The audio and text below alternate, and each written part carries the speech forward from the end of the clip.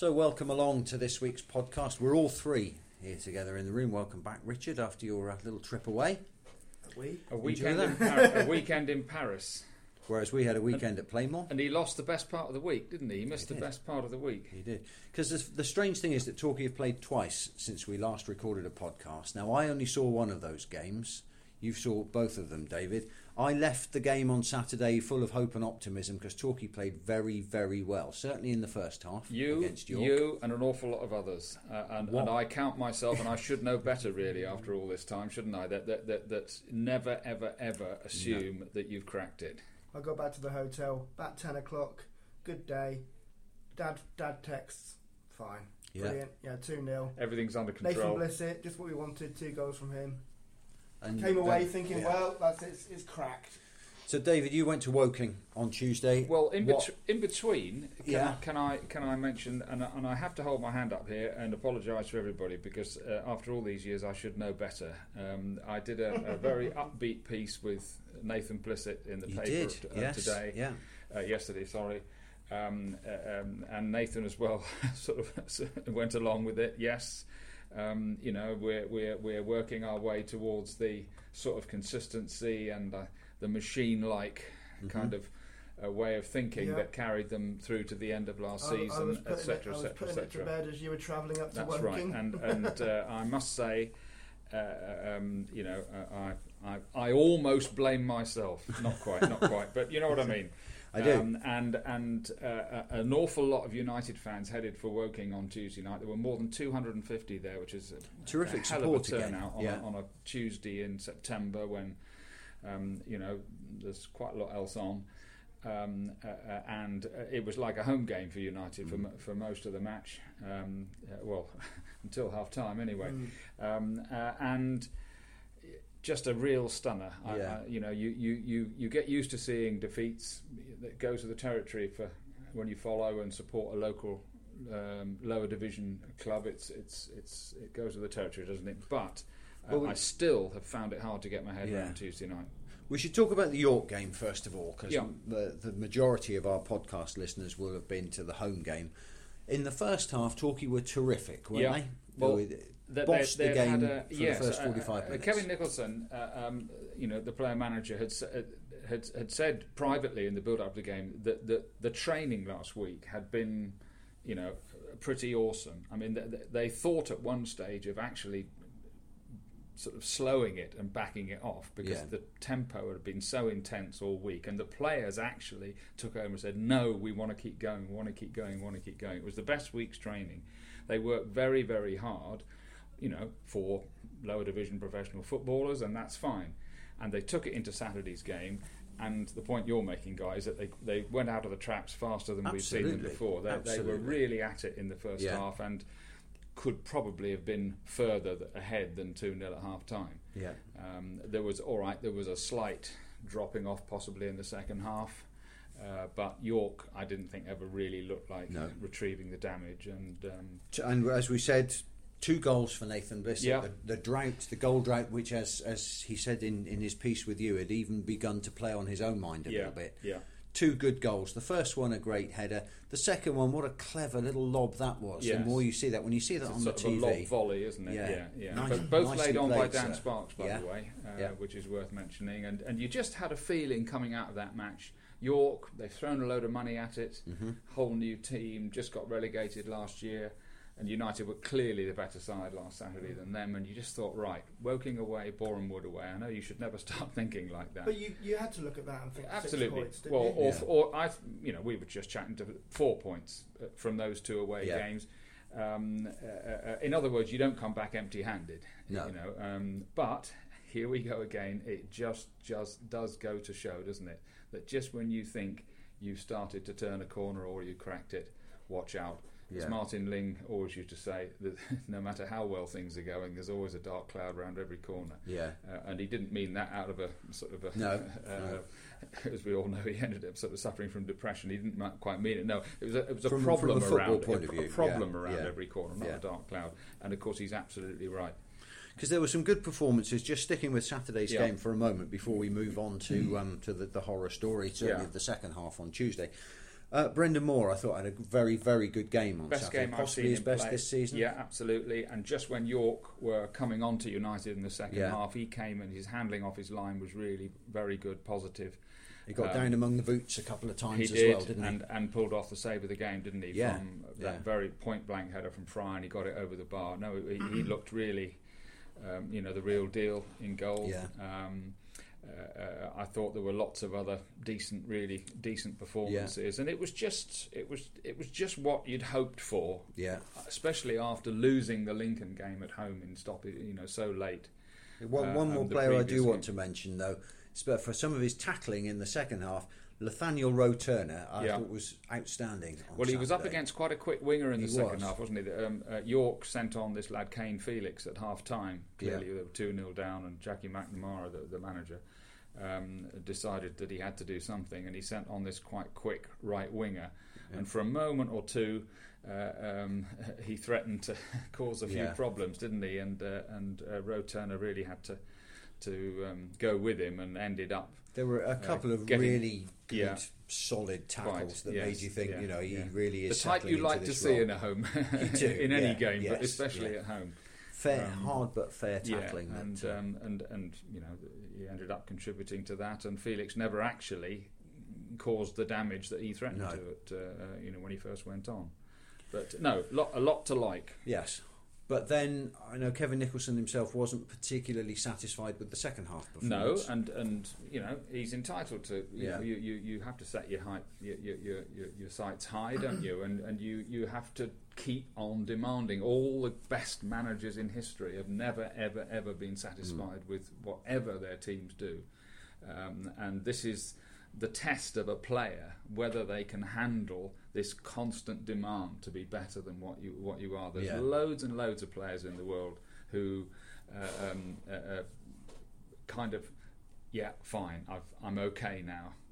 All the best ones never ever accept that they've achieved what they can, or they're at the level that they can do. They constantly make demands on themselves to get better and better, and the managers all the best managers are the same way. And Kevin Nicholson was right to immediately jump in after the game, didn't he, and say afterwards, "I'm not happy with that." No, he tore them off a bit of a strip, didn't he? After the game, that's right. Yeah. So on we go to Woking, and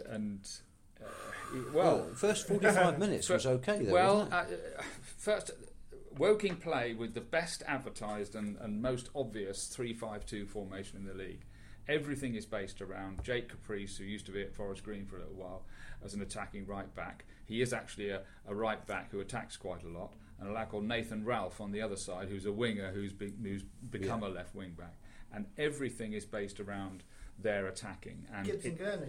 There you go. Yeah, and. For 20 minutes, it looked a little bit dodgy for United, but they got through it. Defended quite well, I thought, under that sort of pressure. Got through it, took the lead through Giancarlo Galifuoco. By the way, the Woking Stadium announcer had dreadful trouble with that. We'll come on to that a bit before. And I kept telling him, I said, just say GG. And the goal, for me, it summed up Woking's mood on the night. I don't think they expected to beat United on Tuesday night, because as soon as United took the lead, against the run of play a little bit, Woking just flattened out. Yeah. And United, I thought, took over.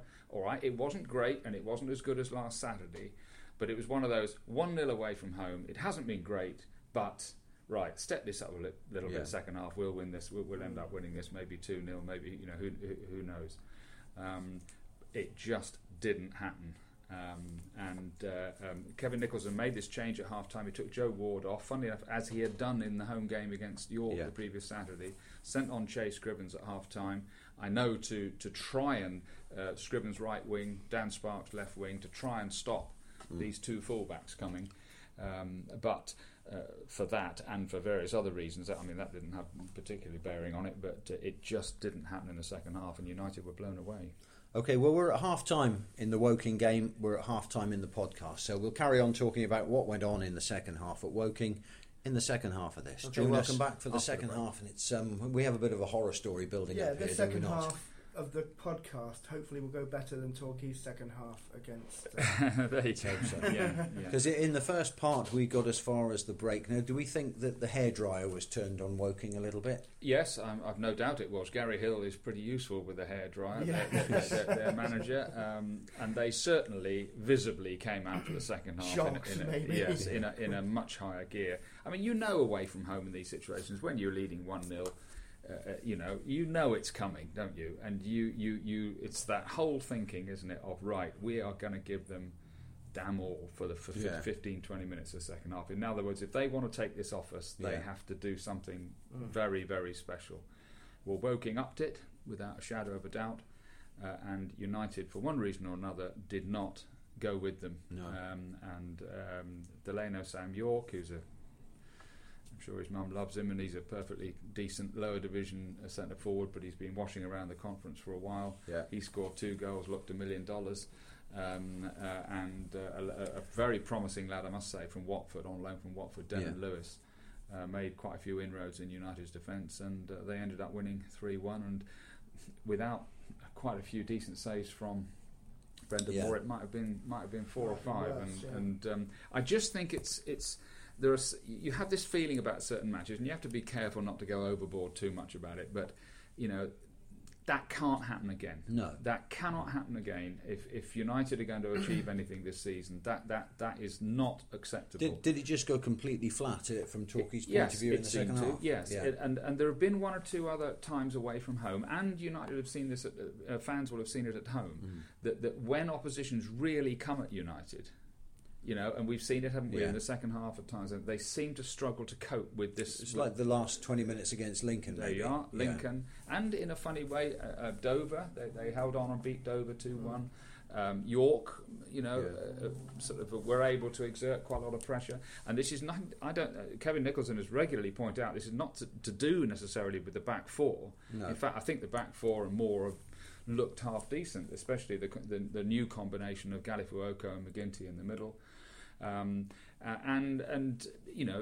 Let's face it, you don't achieve anything in any league over 46 matches without being able to keep the opposition out, do you? That's right. And United are conceding too many goals at the moment, and it's. I think Kevin Nicholson has pointed out this is a team thing. It's not just a back 4 thing and a back defence thing. And United, just for one reason or another, they haven't yet developed this resilience in the team, and we're probably talking about midfield and the more attacking sections of the team as much as the defence. But they got Boreham Wood away now on Saturday, who, although they may have only, I think they've won 1 in 8, but only 2 of those have been defeats, and they've beaten some decent teams this season. And it just, for me, just has the feeling on Saturday of another Woking is just simply not acceptable, and or not just for big mouth here. There's an awful lot of United fans, great turnout at Woking, that they were just stunned on Tuesday night, and they won't put up with it either. No, and it's more about the performance than the result. Oh, absolutely. Isn't it? They have to put in a performance. Absolutely. And Kevin Nicholson was the first person to come out and said, I forget what his phrase was, it was something like, they've got a hell of a point to prove on Saturday. Of his team, and that was quite a pointed remark, I think, in the circumstances. And before we leave games past and look on to games present, future, another player that we need to mention, Richard Brodie, another great favourite of the pop side. It's quite nice in a way that we've seen a couple. Matt Reed we saw against Lincoln. Richard Brodie, what a handful that guy is. Well, he doesn't look like your conventional image of an athlete, shall we say. He spent most of the afternoon either throwing himself on the floor or chirping in the referee's ear, and he got himself booked after the final whistle. Yeah. But another player that you'd have in your side, wouldn't you? Well, I said that to you, didn't I? A couple of days ago, but I'm not sure. I don't think. No. Well, don't get me wrong. A player wrong. like him. I must ignore him for a week or two, but I wouldn't swap Nathan Blissett for anybody in the league. No. But. Because I think, by the way, that he'll end up getting better and better as the season goes on. But my mates in the side of Bar and Newton Abbott who are regulars on the pop side. It's like the pools panel, isn't it? Exactly. Who are regulars on the pop side. They do like an opposition centre forward they can have a relationship with. And last season, tactfully put. Last season, the last game of last season, Andy Cook, the Barrow centre forward, had a running conversation with members on the pop side. Yeah. They thoroughly enjoyed that. They got stuck into Matt Reed, and he gave them some back the other week. And Brodie was exactly the same on Saturday. And for York on Saturday. And lower division football is richer for having those kind of players. Absolutely right. You know, they're not cardboard cutout characters, are they? They're the sort of bloke that you might well bump into on a Saturday night in the pub, and he'll tell you how well he played and all that kind of stuff. So no, Brodie, he may be a pain in the you-know-what from time to time, but he's very often good value for money. Exactly. If you lose the Matt Reeds and Richard Brodies from the game, then you'd lose a big part of lower division football, wouldn't you? Yeah. Yeah, we like him, so fair play. So moving on then, Boreham Wood comes up on Saturday, another away game, another long trip into the home counties. Where the Great Escape started last year. Yes, with a 1-0 win at Boreham Wood in February when all looked lost. Now, obviously, things are a little bit different now. They've managed to sign quite a few decent players. They've got an interesting striker up front, Morgan Ferrier, who's been looked at by quite a few higher division clubs. They picked up, post Danny Cowley at Braintree, they picked up a couple of their best players, Matt Payne at centre-half, and Kenny Davis, the captain in midfield. So Dan Sparks will know all about that. Dan Sparks will know all that. Or, by the way, getting back to Woking, Dan Sparkles, as the as the PA announcer insisted on. He had trouble with Dan Sparkles, and if he's going to have trouble with Dan Sparks, he's certainly going to have trouble with him. It almost got to the point where halfway through saying Giancarlo Gallifuoco, he actually gave up because he'd had so many goes at it, and it was well beyond him, poor lad. Can we make Dan Sparkles stick for the rest of the season, do you think? Oh, and I hope not. He won't be happy with that. He won't be happy with that, no. But, no, so, there you go. There's also, it's Derby weekend up the road, isn't it? Exeter v Plymouth with an interesting character who was on loan at Playmore a few years ago. Reuben Reid has moved from Plymouth to Exeter. Well, he left Plymouth at the end of last season, and he may make his debut against. He was on loan at United during their relegation 2006-07 season. Scored 2 goals in 4 starts. We all thought he looked quite useful then. I remember looking at him thinking, very good player. And he's one of the latest in quite a long, interesting line of players who played for all 3 Devon clubs. Well, we unusually for us before a podcast, we've actually done a bit of research here, which is thanks to a book called Devon Derbies 1920 to 2001 by Mike Holgate. Yeah, well, that's confirmed 1 or 2. We've got a few ourselves, haven't we? I think we do. Yeah, most of them, Mike. Now, sorry. We're talking about players who've played for all 3 clubs. Fred Binney was the one that stuck in my mind. He's the first one from my Torquay United supporting. Striker from the 60s, good stroke 70s. Yeah, oh no, real old. Yeah, relentlessly hard working, wasn't he? He used to put himself about big time, and of course ended up playing for Brighton. Went on to a very good career at Brighton. I think Hereford as well. He played for. And Reg Jenkins, we believe, was the first to do it. Yeah, I think Ellis Stuttard, and now we are going right back into the mists of time, may have been the first, but Reg Jenkins, who went on to become, shall we say, a Rochdale legend. Well, he was Mr. Rochdale for many, many years. But he was a great Mike Harding holds that title now. Yeah, he was a great centre forward and played for all 3 Devon clubs, including having a very good spell here at Plainmoor.